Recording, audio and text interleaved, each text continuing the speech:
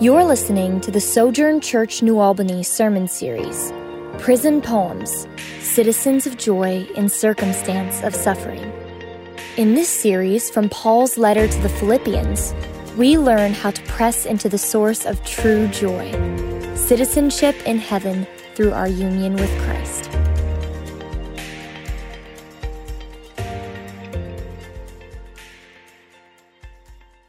Now stand with me for the reading of God's Word. Is there any encouragement from belonging to Christ? Any comfort from His love? Any fellowship together in the Spirit? Are your hearts tender and compassionate? Then make me truly happy by agreeing wholeheartedly with each other, loving one another, and working together with one mind and purpose. Don't be selfish. Don't try to impress others. Be humble, thinking of others better than yourselves. Don't look out only for your own interests, but take an interest in others too. This is the word of the Lord. Thanks be to God. You may be seated. Well, good morning, Sojourn. Peace be with you. It's good to see you guys. It's fun seeing faces again. Welcome. My name is Jonah. I'm one of the pastors here, and it's great to have you guys with us. Again, a happy Father's Day to the dads in the room. In many ways, I am my father's son, and I'm grateful for my dad and all of the gifts that I have. In many ways, I could do 50 minutes just talking about what a gift my father has been to me. If you know him, you are fortunate. And so, happy Father's Day, Dad. I love you, and I am thankful for you. Being a dad, right now, I'm a dad. I've got 3 kids, and their ages are 6, 5, and 18 months. Which means the days are pretty long and noisy, and I have a bit of a strange job, and I go to my strange job, and I come home, and my oldest son wants to tell me everything that he's learned about Mario. He's in a Mario phase of the last 2 weeks. I don't know how it happened, but his whole world is Mario. It was Pokemon. There was something in between Pokemon and Mario. I can't remember. I tried to get him into Avatar: The Last Airbender, if you guys know that thing. That went okay. It was a little scary, I guess. I don't know. But so he wants me to draw pictures of Mario, and then my daughter, she wants to dance and make up songs together. My 18-month-old wants to kind of ride me like a horse and go outside, and then my wife wants to talk to me about this house we're renovating and all the things that adults have to figure out in a normal life. And it feels like I wake up about 6:30 in the morning, and then the foot is on the gas until there's silence at about 9 or 10 o'clock. And it's almost like you're shell-shocked at the end of the day. And from my gray-haired friends, they say, don't worry, it only lasts about another 20 years. And then it'll go back to what you thought normal was. And it's strange because I was talking with somebody about this yesterday. My house is so loud all the time, and then I try to imagine what will it be like when the children are gone, and the silence sounds terrifying. The silence sounds so sad, and so I'm torn between these feelings of real delight in the gift I have in these children, and a longing for things just to get a little quieter sometimes, and then real sadness thinking about what the house will sound like once they're gone. And I've been wrestling a lot lately, and it's convenient because of where we are in Philippians. I've been wrestling a lot lately with this idea of peace. What is peace? What actually is it? Is it simply the absence of conflict, which I guess is in some ways is the Webster's definition? Do people still have dictionaries? Dictionaries were these books that told you what words were before Google was out, and you'd have these big books, and you'd, whatever, let the reader understand. Does it just mean nobody is fighting? I imagine many of us grew up in homes or maybe had a dad that we would say was nonviolent in the sense that he wasn't fighting or screaming at us, but then it also felt like the room was tense all of the time. Maybe there wasn't screaming and shouting or violence, but you probably also wouldn't say your home was peaceful. And we've also experienced times in our country where we may not necessarily be in a war, or it may not be World War III all over again, but then we also wouldn't necessarily say we're in a time of peace. Maybe Maybe you've been in a room before that's filled with tension, anxiety in all of the relationships, and maybe nobody called 911, but nobody would say that that was a room of peace. It has to be, in my opinion, something more than simply nobody is swinging fists at each other. And it seems to me, and this could just be my desire, that you can have peace even while things are noisy and you've got a bunch of little children at home. So a couple of weeks ago, we tried to define joy from the book of Philippians. Let's consider that definition again. We said joy is delight in the beauty of God that produces patient hope. So you can think through that. You can write it down. There's a lot going on. Every word in there is important. Joy is a longing to see our King in all of his beauty. It's a hunger to experience it. And that longing fills us with a patient confidence that it's going to be okay. Or as we sang, that all will be well. All manner of things must be well. This kind of joy fills us with a confidence that ours is a happy ending. Joy produces in us a deep, abiding sense that all is well and all will be well. And when you have that joy, it produces this wonderful confidence that I think is called peace. I don't think peace is just the absence of conflict. It's also confidence that all will be well. It's a stability of soul that in any circumstances can look to the horizon and see that the sun is about to rise. What's so curious to me about this, I really believe everything I just said. What's curious to me about it is the path to that kind of disposition of soul, the path to becoming that kind of person laid out by the scriptures is very foreign to us and often quite painful. We, in this place, in this time, in this country, we're a people we're told all the time that wholeness, that hope, that confidence, it comes through achievement. If you had more, if you had this position, if you had these possessions, if you had this situation or this relationship, this recognition. Have you ever had someone advocate to you for downward mobility? What's the opposite of a promotion? A demotion, right? Maybe, have you thought about getting a demotion this year? Maybe if you made a little less money, simplified, a little less responsibility, a little less noticeable, I bet that would be really good for you. It's not something that we talk about. Follow your dreams, get that house, get that relationship, then all will be well. That seems to me to be the message that many of us have been spoon-fed since before we could talk. Verse 1, I don't want to nerd you out with the grammar. There's a therefore in there that's hard to see that connects verses 1 through 4 with chapter 1, verse 27 that we talked about last week. So what is being argued for here is tied to the reality that we are citizens of heaven, or to put it more precisely, the commands, the invitations, reflections of chapter 2, verses 1 through 4 are rooted in the command that we must live as citizens of heaven. It's a command to pursue our own joy, but the path to the joy of peace is not what the world was expecting. It's very foreign and will feel strange to most of us. So let's take a look. Verse 1, there's all of these questions that are rhetorical, and I'll explain some of why that is here in a second. But in essence, these are no-duh questions. They're supposed to be obvious. So he says in verse 1, is there any encouragement from belonging to Christ? It's so interesting. It's beautiful to me.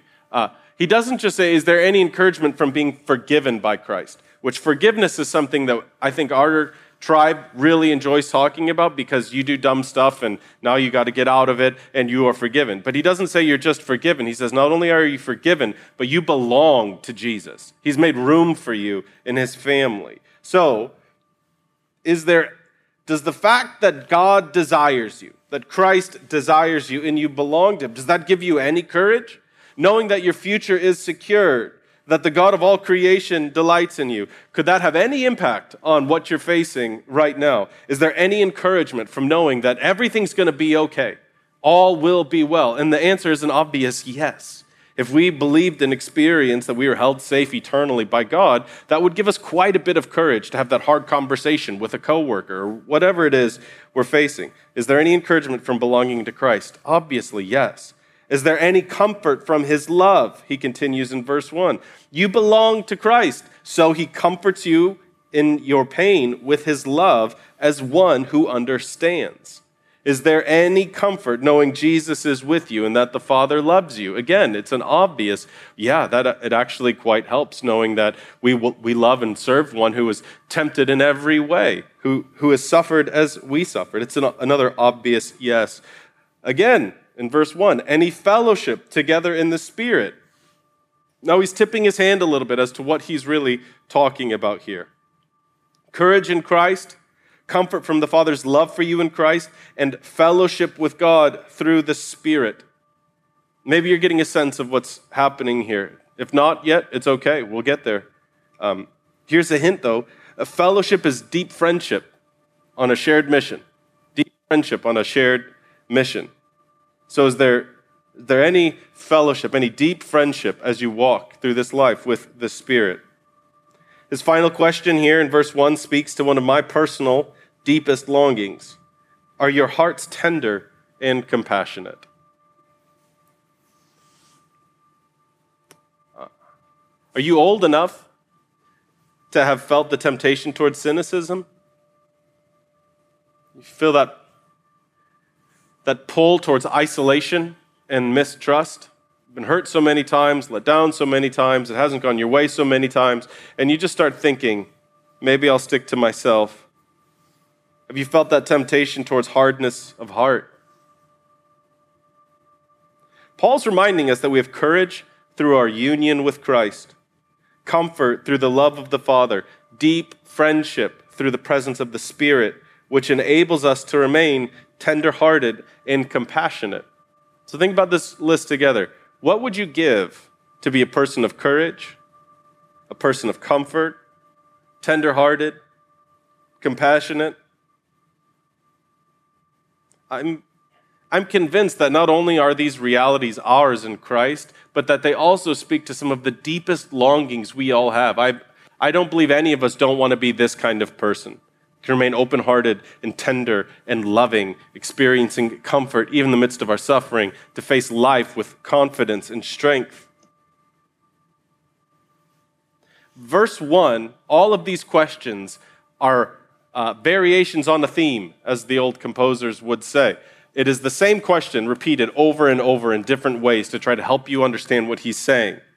He's saying, don't you know Jesus is with you? Don't you know his presence is with you? All of these gifts are available through deep friendship with Christ. This is what Paul is after in verse 1. He's inviting us into an experiential, participatory relationship with Jesus. Think about what those words are. Experience, okay? So this isn't just something that we know in our minds. Christianity was never meant to be just a set of information, propositional truth statements. It's not, and you know this. You know this even if you've never thought about it, because you know that sin you committed last week was wrong, and you know you shouldn't have done it, and you knew that before you did it, and yet you still did it anyway.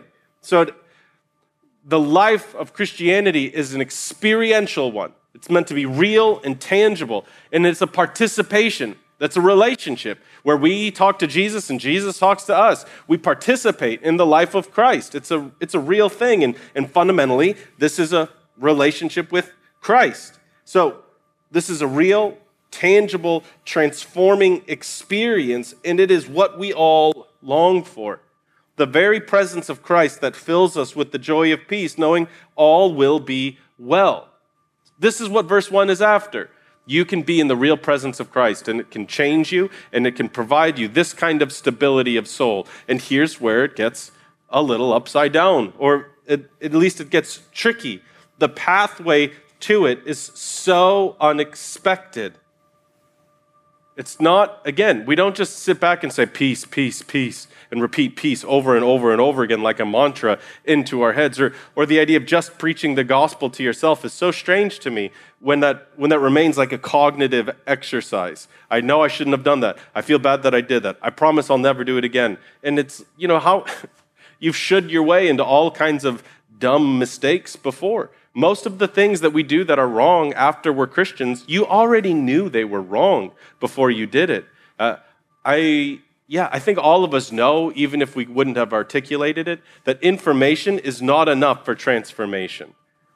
Like Dad, there's a Bible verse that says, don't make your kids angry at you, right? Don't antagonize your children. And you ever snapped at your kid? Don't say it, Dad, it's Father's Day. All right? Like, you know that verse. You know. Don't be harsh with your wife or God won't listen to you pray. And then you find yourself in a situation knowing that verse and all of the things that fly up out of your mouth. Jesus whittles the whole law down to say, love your neighbor as yourself. You know that's true. And how is that working out for you? Simply knowing it. We cannot just be a people who confess these truths thinking that they are enough. These truths must penetrate the soul and lead to a new way of living, an experiential reality. So how do we experience it? Paul knows, I'm convinced Paul has these thoughts in mind. One, because we're about to get to a poem and a song, and there's this interesting rhythm and cadence to Paul's writing, and some scholars think that Paul sent out performers to read this letter. This isn't just information here. So these are people who could do dramatic readings of the whole letter to stir emotions. And I can't do that. Like, I don't know how to do that, which was why I was not sent by one of the apostles to go do his song and dance version of Philippians. But this was written in such a way that it would stir our emotions. Emotions are the language of experience. They invite us into deeper realities. It's why you cry in the middle of Frozen and you're not really sure why, because something happens to you, or you hear a song from when you were a kid and something happens to you and you don't really know why. Paul is appealing to our emotions. He knows you know this is true, and so he's inviting us, he's coming at us a different way. I think also because he knows how difficult what he's going to call us into is going to be. The way into this kind of peace, the way into this kind of joy is not only bizarre, but it's difficult. So, verse 2, he says, if all of these things, which we agreed were obvious, well, at least I agreed, you guys didn't really talk back, but I'm just telling you, I think they're obvious yeses. He says, then make me truly happy by agreeing wholeheartedly with each other, loving one another, and working together with one mind and purpose.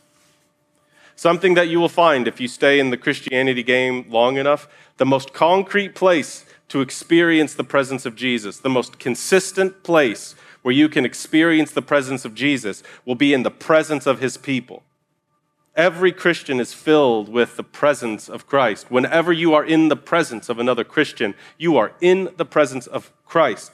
Paul is appealing to us. If you want relationship with Jesus, you must press into relationship with each other. And notice, can you put that verse back up? Notice all of the lesser stories that need to die for us to go into this, for us to live into this verse. Here's what it says, love one another, not just your favorites, not just the people that are into the same stuff you are, not just the people who aren't aggravating in community group, not just the people who can speak in succinct sentences, even the ones who ramble on and on, or who take the long way around the block, as one of my friends would say. Not just the people who are like us. He says, work together with one mind and purpose. You realize working together, you might find yourself working with someone you don't agree with on issues that may be very important to you. Paul is stressing to us that the chief benefits of your citizenship in Christ are experienced not as an individual, but as a part of a community where we're working together, alike and dislike. What's the difference of unalike? That doesn't sound right. Alike and different, y'all get what I'm saying. Working together, showing love with one another, to one another, working together towards one purpose, which is experiencing the presence of Christ and building his kingdom. In other words, we must decrease and he must increase. We must see ourselves no longer as the main characters of our lives. And perhaps we need to move away from this idea of a personal relationship with Jesus in the sense that it's just me and Jesus doing our thing together. It was always meant for us to be together as part of a people, as part of a community. Verse 2 is the same idea repeated 3 different ways. It's the same idea in that verse. He's straining to help us see it. You're not in this alone. You belong to Christ and you belong to each other. Agree with your whole heart. Love one another. Work together with one purpose. And I'm telling you, the story of the kingdom of God is the only story great enough to unite all of us. If we could just pause church for a minute and say, hey, for the next 5 hours, we're going to have everybody share. Even in this, I know it's weird. We've got people here, but not many people and not like it was. And even in a room this size, and we said, hey, everybody gets 30 minutes to share their story. And we just went around the room and did that. By the end of this, we would be thinking, what are all of these people doing in the same room? An old pastor of mine, he used to say, the only thing that could bring people like us together are drugs or Jesus. It's the only places that you see so many differences coming together. Because the kingdom of God is a story big enough and great enough to unite. I mean, the examples are easy. Democrats and Republicans, black and white, rich and poor, educated and uneducated, felons and people who've never got a B in school. It's the only story beautiful enough that we might actually be compelled to lay down our individual stories. If you want joy, you have to lay down your individual story and place yourself in part of a greater story. Here's the posture required. This is where it gets really difficult. Verses 3 through 4. Don't be selfish. Don't try to impress others. Be humble. Thinking of others is better than yourselves. Don't look out only for your interests, but take an interest in others too. This is the way of Christ. And just leave that up for a second. The way up will feel so often like the way down. And I just want to be clear. This isn't a death of self or like Eastern mysticism that says empty yourself of all interests, of all desires, of all. This is not that. It's saying grow in awareness that there are other humans in the world. Grow in awareness that you are part of a body that is bigger than you. It's not wrong to have desires. Just recognize other people have interests too. Talk to people about things beyond just what you are interested in. There's a lot that we could say there, but this is the invitation. If you want more joy, if you want to experience the presence of Christ, then commit yourself to serving others. Lay down your desire to be impressive and noticed. Let the Facebook commenter understand. Lay down your desire to be impressive and notice how much of your life is motivated by wanting to look good for other people. And ask someone who's done that for 30 or 40 years if that works. Not only will that be exhausting, but you'll come to the end of your life finding that no one will ever be impressed enough, no one will ever think highly enough to settle your soul and give you this kind of peace. Make space for other people's interests in your life.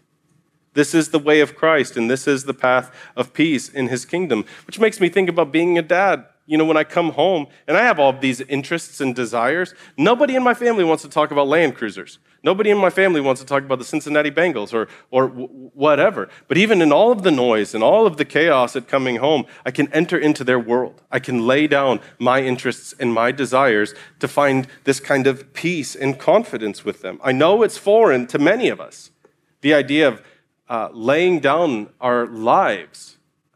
But this, if you've read the scriptures, even if you've just read the Gospels, this should all sound very familiar. This is the way of Christ and has been so. One example, we preached on this recently from Matthew chapter 16, and I find it to be entirely ridiculous, at least the first half of it. I don't know if I should have said that. Is that okay, Travis? I'm just being honest. I think it's silly. You'll see. Jesus begins and says in Matthew 16, whoever wants to save their life, that's the ridiculous part. Right? Can you, I don't know, sometimes I feel crazy. Can you imagine looking at a room and say, hey, who doesn't care about their life? Who's up for just throwing their one sweet, precious, wild, beautiful life away? Of course we want to save our lives. Of course we want to prolong our lives. And Jesus says, hey, listen, if you want to save your life, that's him saying, all y'all, right? Every one of us wants to save our life. We all want to see our life increase. But listen to what Jesus says. Whoever wants to save their life will lose it. But whoever loses their life for me will find it. Those who cling to their own plans, those who demand their own way, who pursue their own interests above all, will find themselves lacking in life, lacking in peace, lacking in the very... This is what's so deceiving about sin. When you pursue things you want in a sinful way, you will get the very thing you fear most. I'm so afraid of being alone, so I'll go for this relationship at all costs. And you get in an unhealthy, crazy relationship, and you feel more alone than you've ever felt in your whole life. When you follow the path of sin, you guarantee getting the very thing you're trying to avoid. The path of peace is laying down your life for the sake of finding it. It's laying down your rights, your preferences, your status for the sake of experiencing the presence of Christ and finding joy as a citizen of heaven. Christianity may never be a mere collection of doctrines. It is that, but it's not only that, and too many of us reduce it to that, and we argue endlessly about things that, frankly, we will never really know. They belong to the mind of God. Christianity is a new way of living made possible through God himself, Jesus Christ. It's a new way of being human. The joy of peace is experienced through relationship with Jesus. And if you want to experience relationship with Jesus, it comes in the context of relationship with each other. So, I invite you into a story that's greater than your own. A story that's greater than, I don't know, getting that house or that job or that car, whatever it is that you're tempted to think will settle your soul and convince you that all will be well. The story of Christianity is the story of cosmic renewal and restoration, where every activity can be infused with divine meaning. Jesus taught us to pray for God's will to be done on earth as it is in heaven. I mean, in some ways, that is the essence of the mission. In Christ, let's work to make things on earth function as they do in heaven. So if you're like, well, what does this mean? What do I do? Just look across the earth, and what do you see departing from God's design? What is broken? Who is broken? You get to be a part of healing the world, reconciling all men to God himself, peace in the nations. In this kingdom-building endeavor, no task is too small, and it's the small tasks where every Christian must begin. So it just is stunning to me how many of us feel prepared to change the world when our own house is a wreck. Our own lives are a wreck. And maybe Jesus says if you're faithful, if you're responsible with a little bit, you'll probably be responsible with a lot of it. And what if we became a people who saw the kingdom of God breaking through in every aspect? If it wasn't just minds to be changed, but the very earth itself, God's will done on earth as it is in heaven. So where do you see the earth out of order? Where do you see your world out of order? What's something small that you can perhaps face every day? Where can you see yourself clinging to your own desires, demanding your own way? I bet if you can think of something, you will also find all kinds of conflict there, all kinds of frustration, all kinds of anxiety, because you are demanding your way over and over and over again. What might it look like for you to lay that down and try something new? Dad, what would it mean for you to come home and take the posture of a servant? What would it mean for you to lay down not all of your desires and interests, but to also look to the interests of your family?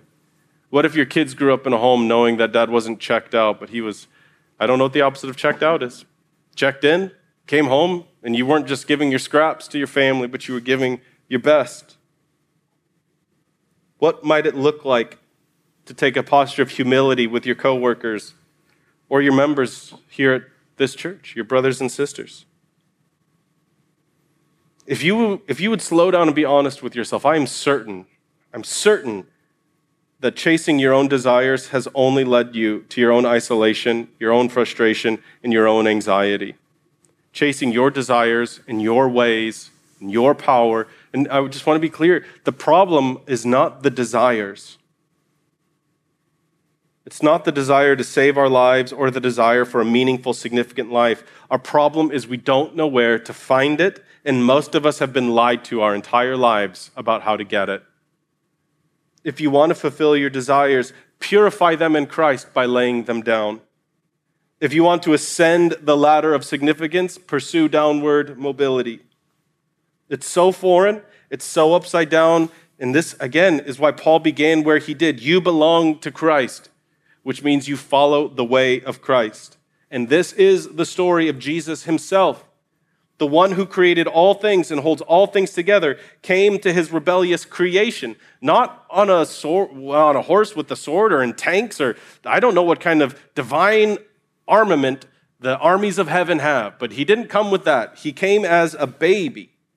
He laid down his own story because he was part of a much bigger one. Though he was without sin, he suffered. Though he was a man of peace, he endured violence. Though he was God, he allowed himself to be executed by his own creation.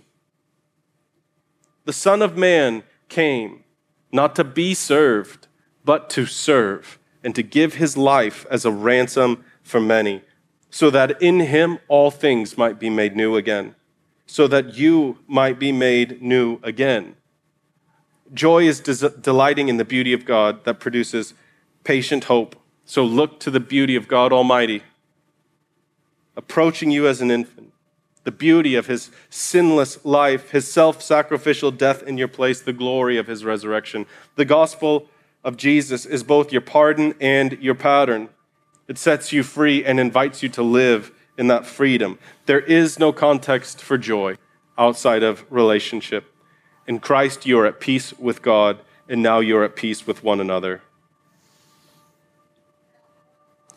When the presence of Christ is real for us personally, and it's real for us corporately, our souls will be filled with deep confidence that all will be well. And as Paul will later describe it, that peace will be beyond what we can understand. It won't make sense. It's supernatural. In Christ, there are no lost causes or hopeless situations. All must be well, and all manner of things will be well. Thanks be to God. And so to root ourselves in this reality week after week, is it not so fascinating that Jesus taught us to remember the gospel by inviting us into a meal? On the night he was betrayed, he took a loaf of bread. He blessed it. He broke it. He said, "This is my body given for you. Eat this in remembrance of me." In the same way, after the meal, he took a cup of wine and he said, "This is my blood shed for you, which seals your relationship with God. Drink this in remembrance of me." He does not give us merely creeds, merely a set of belief statements. He gives us something to touch, to smell, to taste, that physically, literally becomes who we are. The mystery of food enters into our body. It's digested and I don't know how any of this works, but it becomes cells and skin, and it repairs you. The very things we eat become who we are, and Christ is inviting us into that kind of relationship. And so we're going to try this. We're going to take communion all together now. If you need a communion cup, there's some out there. If you didn't get one on your way in, these taste great, y'all, if you've never done it before. This will be the best communion you've ever had. So you can rip off the top. And there's so much about this that isn't what we would choose, right? There's so much about these last 6 months that we wouldn't vote for, that this isn't what we wanted. And so let's turn our imaginations on. Let's lay down some of our rights and preferences and look at this flavorless wafer. And in your imagination, allow it to represent the very body of Christ, which is given for you. So take this and eat it, and remember Christ's body was given for you.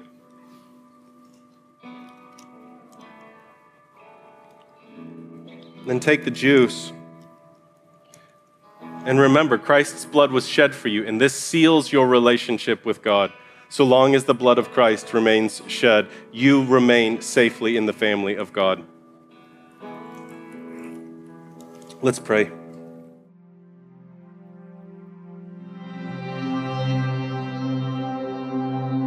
thank you for listening. Keep in touch with Sojourn New Albany on Facebook, or download the free Sojourn Collective app for iPhone or Android, where you can see our full library of sermon series audio and video, discussion questions, event calendar, ministries, and much more.